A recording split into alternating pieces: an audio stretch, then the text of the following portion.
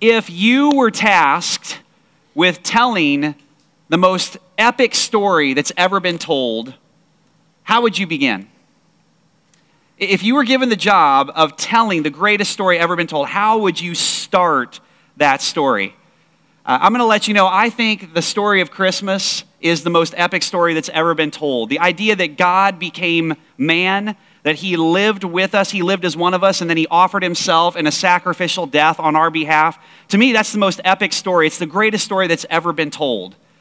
So if you were going to tell that story, the most epic story, how would you start it out? We live in a world that knows how to tell great stories, right? Hollywood knows how to get us into the action, get us into the narrative of a great story. They know how to set it up with a great trailer. Right now, the big movie is Star Wars: The Last Jedi, right? Just out of curiosity, how many of you, raise your hands if you've actually gone and seen this movie?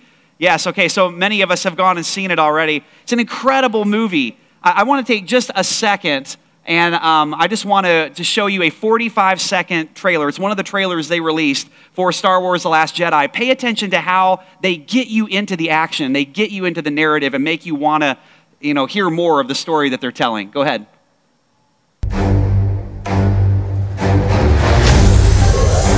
Let the past die. That's the only way to become what you were meant to be. Darkness rises, and light to meet it. I need someone to show me my place in all this. Come on!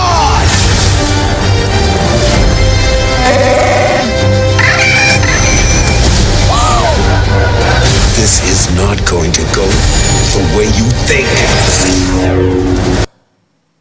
Woo! Man, that's awesome, isn't it? Look how they get you into the action of that. As a child of the 80s, I'm ready to lightsaber somebody right now. I'm sorry, laser sword somebody right now. Man, that's just so awesome how they just dive right into the action. So here's what we're going to do tonight. Here's where we're going. We're going to begin in Matthew's gospel with the greatest story that's ever been told. If you're unfamiliar with it, there are 4 gospel accounts of Jesus' life, death, and resurrection that you find in the New Testament. And so we're going to begin in Matthew chapter 1, Matthew's gospel, verse 1. This is how Matthew begins the greatest story ever told. This is how he gets you into the action. This is how he gets us into the narrative. Are you ready? Oh, man, I'm trembling with anticipation right now. Here we go. Verse 1. This is the genealogy of Jesus the Messiah, the son of David, the son of Abraham. Abraham was the father of Isaac, Isaac the father of Jacob, Jacob the father of Judah and his brothers, Judah the father of Perez and Zerah, whose mother was Tamar, Perez the father of Hezron, Hezron the father of Ram, Ram the father of Amminadab, Amminadab the father of Nahshon, Nahshon the father of Salmon, Salmon the father of Boaz, whose mother was Rahab, Boaz the father of Obed, whose mother was Ruth, Obed the father of Jesse, and Jesse the father of King David. David was the father of Solomon, whose mother had been Uriah's wife. And it goes on and on and on until finally verse 16. And Jacob, the father of Joseph, the husband of Mary, and Mary was the mother of Jesus, who is called the Messiah.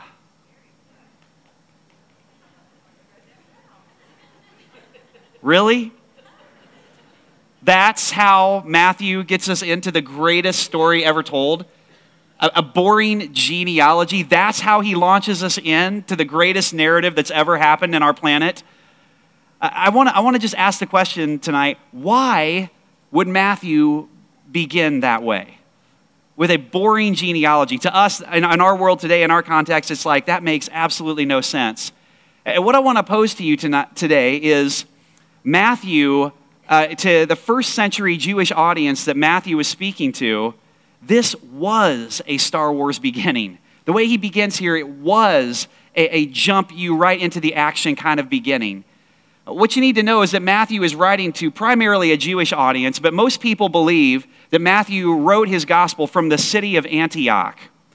Now, what you need to know about the city of Antioch is that in the church that was there in Antioch in the first century, there were Jewish believers, people who had become followers of Jesus from the Jewish religion, but there were also plenty of Gentiles as well. Gentile just means a non-Jewish person. So there are plenty of Gentile people who had become followers of Jesus and were following after him and part of the church there. And so what's happening is that for the Jewish people, they were expecting a Messiah to come. And they had all kinds of questions about who the Messiah was and what he was going to do, what he was supposed to be. And frankly, they had questions about whether or not Jesus really was the Messiah, whether he really fit the bill as the Jewish Messiah. The Gentiles, they had even more questions. For them, okay, even if Jesus is the Jewish Messiah, well, then he came for them. He didn't come for us. He didn't come for me. What does that got to do with me? And so what Matthew does is he begins his story of the gospel with a genealogy. Now, what you need to know is in the first century, a genealogy is how you would establish and prove someone's rights and identity and their heritage. That was a very common thing. You would always introduce people through their genealogy if you wanted to establish their identity and who they were. Now, we don't do that today. We don't start our resumes with our genealogy. We don't do that. But in first century, that's exactly what they did. That's exactly how they knew. And so what Matthew does is he begins with Jesus' genealogy, and he traces Jesus' genealogy through two people. David, who was a Jewish king, and Abraham, who was a Gentile person who became the father of the Israelites, the father of the Israelite nation. And so I just want to take a moment and I just want to work our way through and just ask the question, what does Matthew's genealogy say about Jesus?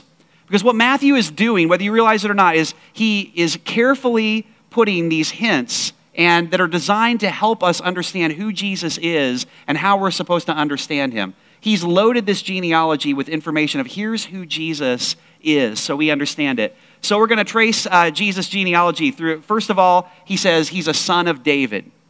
Now, David was a Jewish king.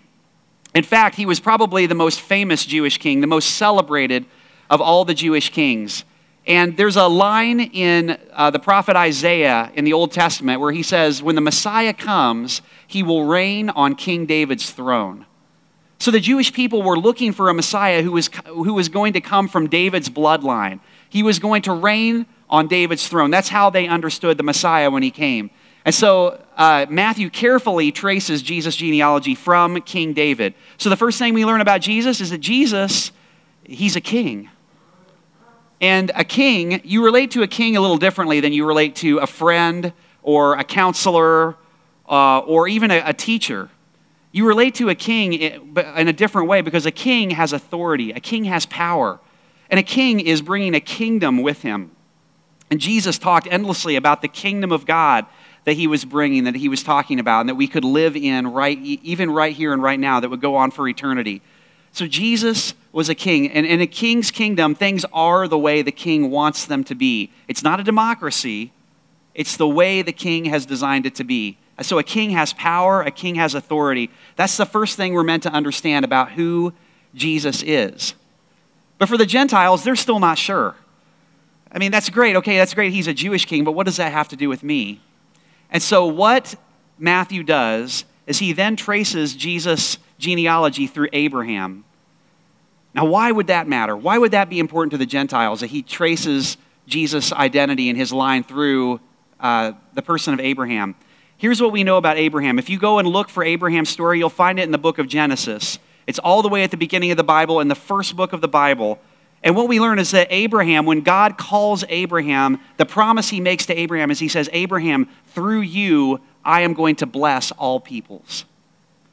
Through you and through your offspring, I am eventually going to bless all people. God reveals that his intention is to eventually bless all people, not just the Jewish people, but all people through the promise he made to Abraham that was going to be fulfilled when the Messiah came. And so, why does this matter? It matters because for an entire group of people that felt like left out of the Jesus story, Matthew is trying to say this is for everyone. And I mean everyone. Let me show you what he does next, because he takes that idea even further. In Matthew's genealogy, there are 5 women that are included. Now that's significant in itself because in the first century, you would never include women in a genealogy. If you were trying to establish someone's rights and identity, you would never include women. First of all, women had very little status in this time. In fact, the reason why so many women followed Jesus and so many women became his disciples was that Jesus elevated the status of women in the society that he lived in. But you would never include women in a genealogy typically. The other reason is that they understood that the life of a person came from a man. So, in their limited understanding, they observed a woman got pregnant when she'd been with a man. Therefore, the life of a person must come from a man. And so they would only trace the genealogy typically through men. But Matthew includes 5 women in the genealogy. And here they are. These are the 5 women that he includes in the genealogy: Mary, Tamar, Ruth, Rahab, and Uriah's wife. So I just want to walk through those and just ask the question, why would he include these women specifically? Because he's dropping hints. He's trying to get us to understand something about who Jesus is and how God is going to bless all people through Jesus. First one is Mary. Well, Mary makes sense, right? Mary is a righteous Jewish woman. It makes sense why he would include Mary in Jesus' genealogy. But these other 4 women that are listed here, not a single one of them is Jewish. They were all Gentile women. And what's even more interesting is that what we know them from is, they didn't have the best reputations in the story of the Bible. So to walk us through, Tamar, what we know her from in the story in the Old Testament, Tamar seduced her father-in-law while he was drunk, and she got pregnant with twins. Both of those twins are listed in the genealogy of Jesus. That's what we know her from. Ruth was a Moabite woman.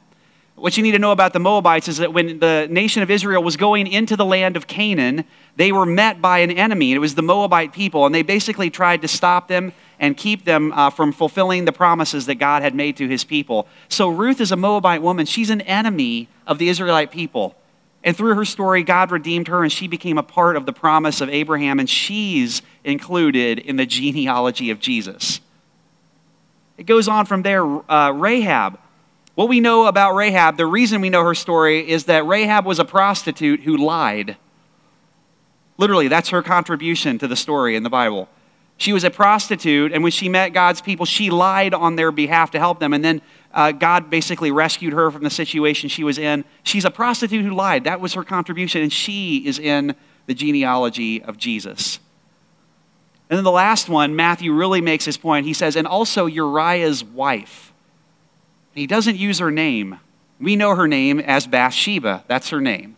But Matthew doesn't say her name. And the reason he doesn't use her name is because he's trying to emphasize what she's known for in the story.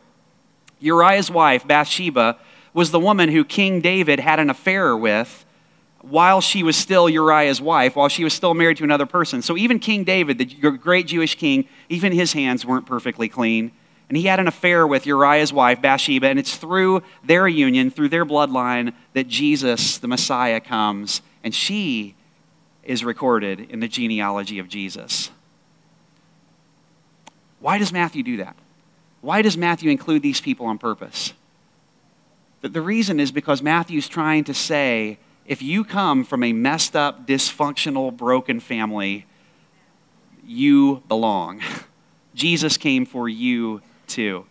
If you've experienced infidelity, if you've been cheated on, if you've made mistakes, if you've struggled with substances, if you've made a mess of things in your family, if your family tree is just a disaster and you would never want to put it on a resume, you'd be scared for people to see it, Jesus came for you too. He's here for all people, for everyone. And so if you're the type that likes to write notes or take notes, I'd encourage you to jot down this statement. Through the gift of Jesus, and that's exactly what Jesus is. He's a gift to all people. Through the gift of Jesus, Christmas reminds us that we are all welcomed to be part of God's family, no matter how messed up our past. For those of us who are followers of Jesus here in this room, we all share a day. We all share a day where it dawned on us that Jesus was a gift given to welcome us into his family, to welcome us into God's family. There was a day for every one of us that dawned on us. For me, that day happened when I was 14 years old. And it was an incredible feeling to get this news that Jesus was a gift and that God was actually welcoming me into his family. Because to be very honest with you, my family wasn't all that great. My dad basically was pursuing a career, a job that he put first and foremost above everything else in life. And so that was the only real pursuit of life. His family and everything else kind of came second. My dad traveled all the time. I have very few memories of my father before the age of about 12. And so what happened is at about when I was about 12 years old, my mom and their marriage was falling apart. Things were going downhill fast. And in kind of a last-ditch effort to try to, reconcile some things and save the marriage, my dad took another job, and we moved to a different town. And I was the new kid in school, new kid in a town. And there was a guy who invited our family to go to church with him. And so we went to church as a new family in town. We didn't know what else to do, to meet people or whatever. And we came as a very broken mess to this church, much like this church. And over the course of the next year, my dad's heart changed, and one by one, all of us accepted Jesus. We accepted the gift of Jesus as our Savior. And so when we talk about Jesus being a gift, welcoming us into God's family, you have to understand, Jesus truly was a gift to my family. He truly was a gift that restored and reconciled and brought healing to my family and our relationships. Now, what's interesting about Jesus as a gift is, there are some gifts that you receive that require a little bit of humility in order to receive them. So over the course of the next 2 days, either tonight or tomorrow morning on Christmas Day, all of us in this room, you guys are going to open gifts. And there are certain gifts that when you open them, there's like a message that you can't miss, that you kind of have to humble yourself and receive. So if you open a gift sometime in the next 2 days and it's from your friend and it's a diet book, there's a message there. And then if you open your gift from your spouse and it's a treadmill, and then you open your gift from another friend and it's a book entitled Overcoming Selfishness, there's a message there, right? Like you have to humble yourself in order to look at those people and say, thank you so much for getting me these gifts. You have to embrace a truth about yourself, right? That apparently I am a fat, selfish person. That's what I am. In order to really embrace that gift, that's what I have to realize about myself. I call those kinds of gifts a chocolate-covered turd, by the way. Looks great on the outside until you bite into the chewy center and you realize, there's something here I have to embrace. It's not so pleasant about myself if I really want to receive this gift. What you need to know is Jesus is that kind of gift. He's that kind of gift. That when you receive him, there's actually a message about what it says about you. And in order to really understand who Jesus is, and in order to accept him as the gift that he is, you have to understand what he's saying about us. And so we've looked at what Jesus' genealogy says about Jesus, and we've talked about what the beginning of Matthew's gospel says about Jesus. Now I just want to ask the question, what does the gift of Jesus say about us? What does the gift of Jesus actually say about us? If you go forward in the story in Matthew chapter 1, you get to the next part of the story that we all know and we're all familiar with. Mary, this young Jewish person, she's visited by the Holy Spirit. She becomes pregnant, and she's told, you're going to give birth to the Messiah. And she's engaged to be married to Joseph, but he's not sure about this whole thing. He hears about it, and it's like, man, I don't know about this whole virgin birth thing. And he's not too convinced. And so he has plans to divorce her or break off the engagement quietly. And in verse 20, an angel appears, and it says, Joseph, son of David, the angel said, do not be afraid to take Mary as your wife, for the child within her was conceived by the Holy Spirit, and she will have a son, and you are to name him Jesus, for he will save his people from their sins. You're to name him Jesus, and the reason is because he will save his people from their sins. What's interesting about that and why the angel chose the name Jesus is because Jesus, in their original language, the name Jesus, if you break it down, means literally, the Lord saves. So he says, you're going to have a son, you're going to name him the Lord saves, and the reason you're going to name him that is because he's going to save the people from their sins. So to ask the question, in order to really embrace who Jesus is, there's a bit of a message there. Jesus didn't come as a great teacher, although many people see him that way. And you can see him that way. He didn't come as a guy trying to start a religion. In fact, it was his followers that started the religion of Christianity. The way we're introduced to Jesus, the way that we're told, here's who he is and here's what he's about, is he's introduced to us as a Savior. So the truth that we have to at some point embrace about ourselves is that Jesus came as a Savior because we needed to be saved. Jesus came as a Savior because we needed to be saved. We couldn't fix ourselves. And that's the second truth that we've got to realize about ourselves if we're going to embrace this, is this idea that we couldn't fix ourselves. We couldn't perform our Christianity well enough. We couldn't make ourselves good enough. A lot of people say, well, I try to be a good person.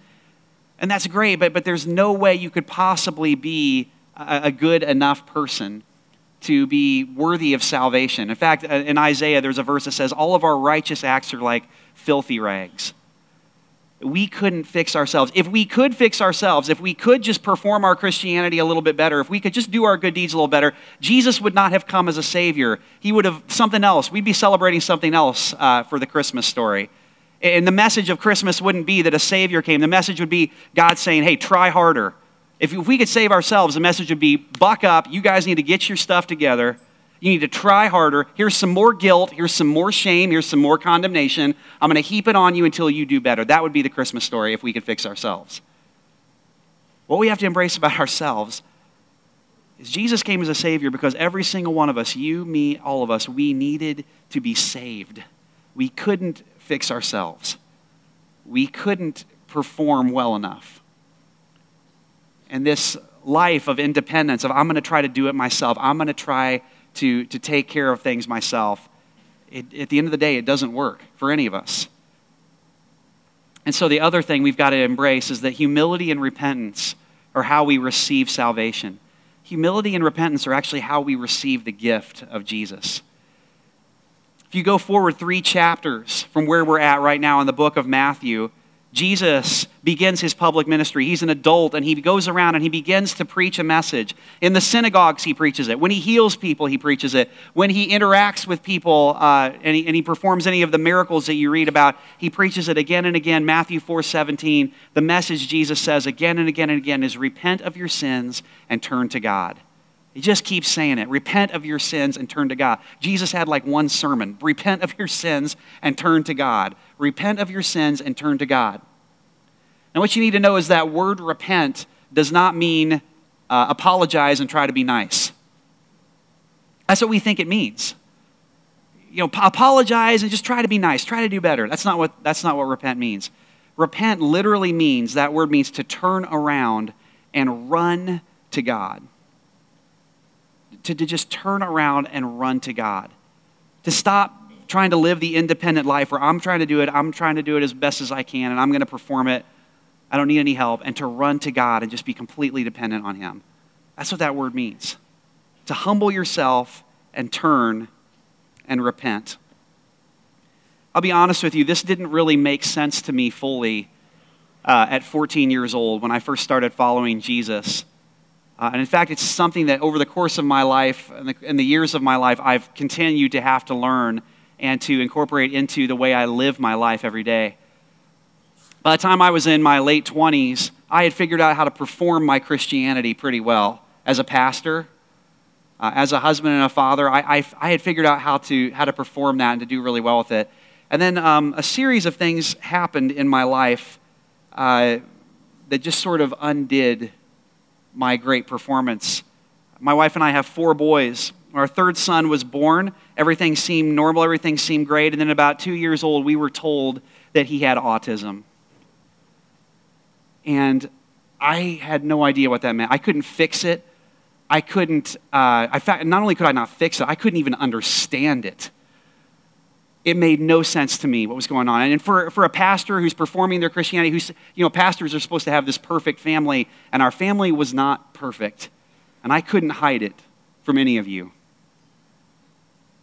Then in my early 30s, over the course of about a year, without intending to, but over the course slowly of about a year, I walked slowly down the path of an emotional affair. And I got about as close as you can come to blowing up my family, blowing up my marriage, blowing up the ministry that I was leading. And I had prided myself for so long on being a good leader and a pastor. I knew how to fix things. I knew how to solve problems. And I found myself in the middle of this mess. I couldn't even explain what I'd done. I couldn't even make sense of it to myself. And 2 years ago, I was diagnosed with cancer. And I'm thankful to be able to say right now the news is very good and things are in a good place with that. But when that news first came, I didn't know what to do with it. I couldn't fix it. I couldn't control the outcome. I couldn't make anything be the way I wanted it to be. And there were moments where I just, despite my best efforts to try to control that and manipulate, I couldn't hide it. I couldn't control it. And I just found myself sort of running to God. And here's what I've learned. I'm 40 years old right now, so here's really all I have to offer you today. It's Christmas. This is all I've got. What I'm coming to understand about my life is those events in my life were not God abandoning me. They weren't God trying to destroy me. They weren't God trying to expose me for the fake that I was. That's not what those events in my life were. Those events were God's grace to me. Those events were God drawing near to me and helping me understand that he came as a Savior because I need to be saved. That he wants me to give up that independent life where I'm trying to do it myself, fix myself, prove myself, and he wants me to run to him. Because in him, I can find salvation. In him, I can find wholeness, and I am. So this is all I got today. This is all I have to offer you, Christmas 2017. All I really know is that I am a great sinner, and Jesus is a great Savior. That's all I got.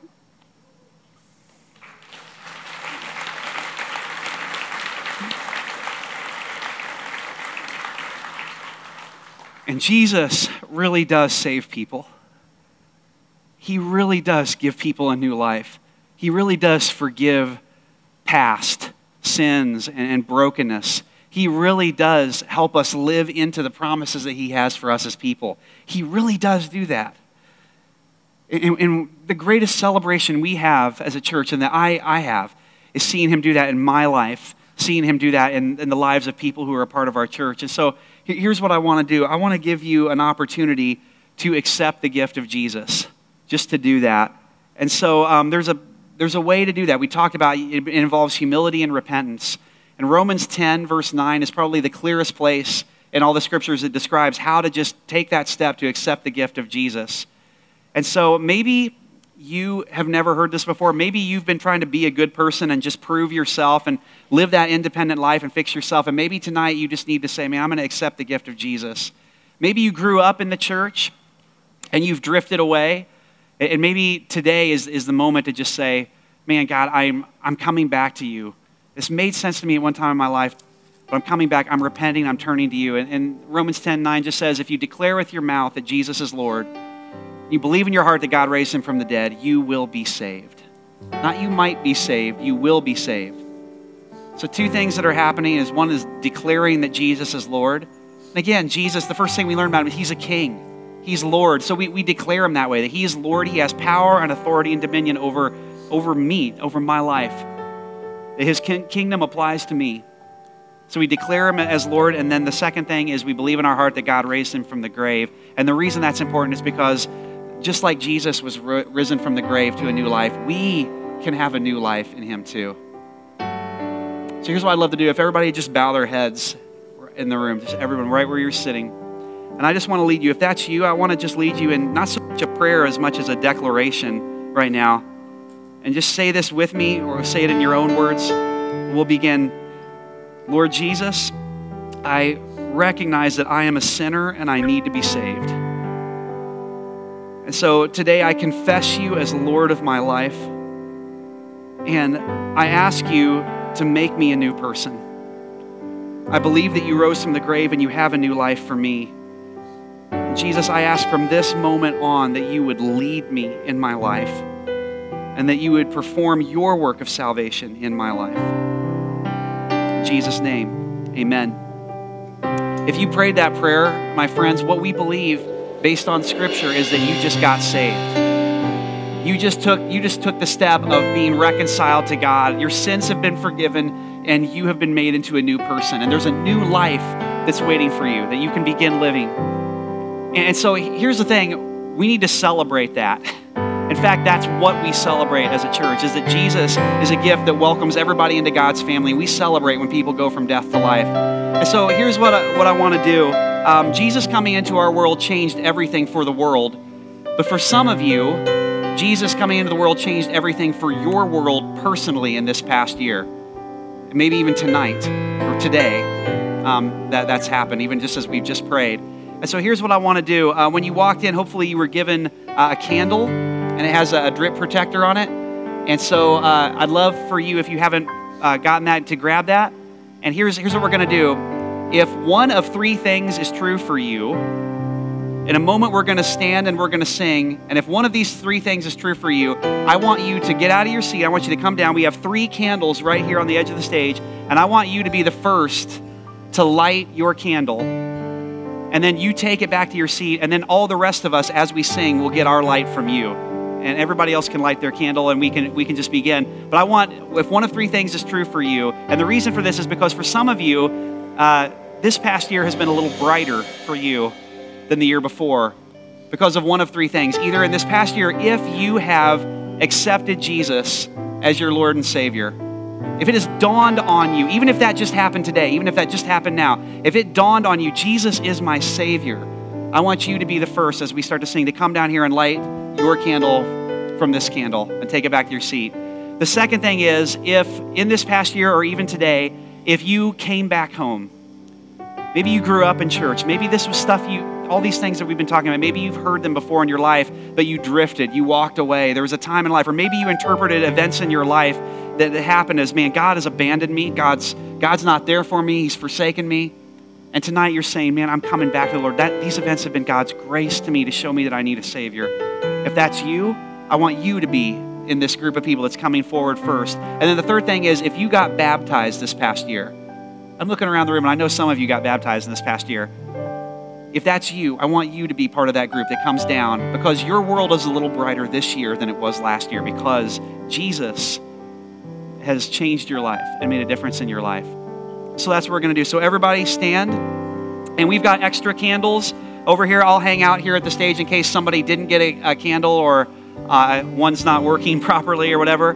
But let's go ahead and start singing. And if you're in one of those 3 categories, you come down and light your candle and take it back, and then the rest of us can get lit from you.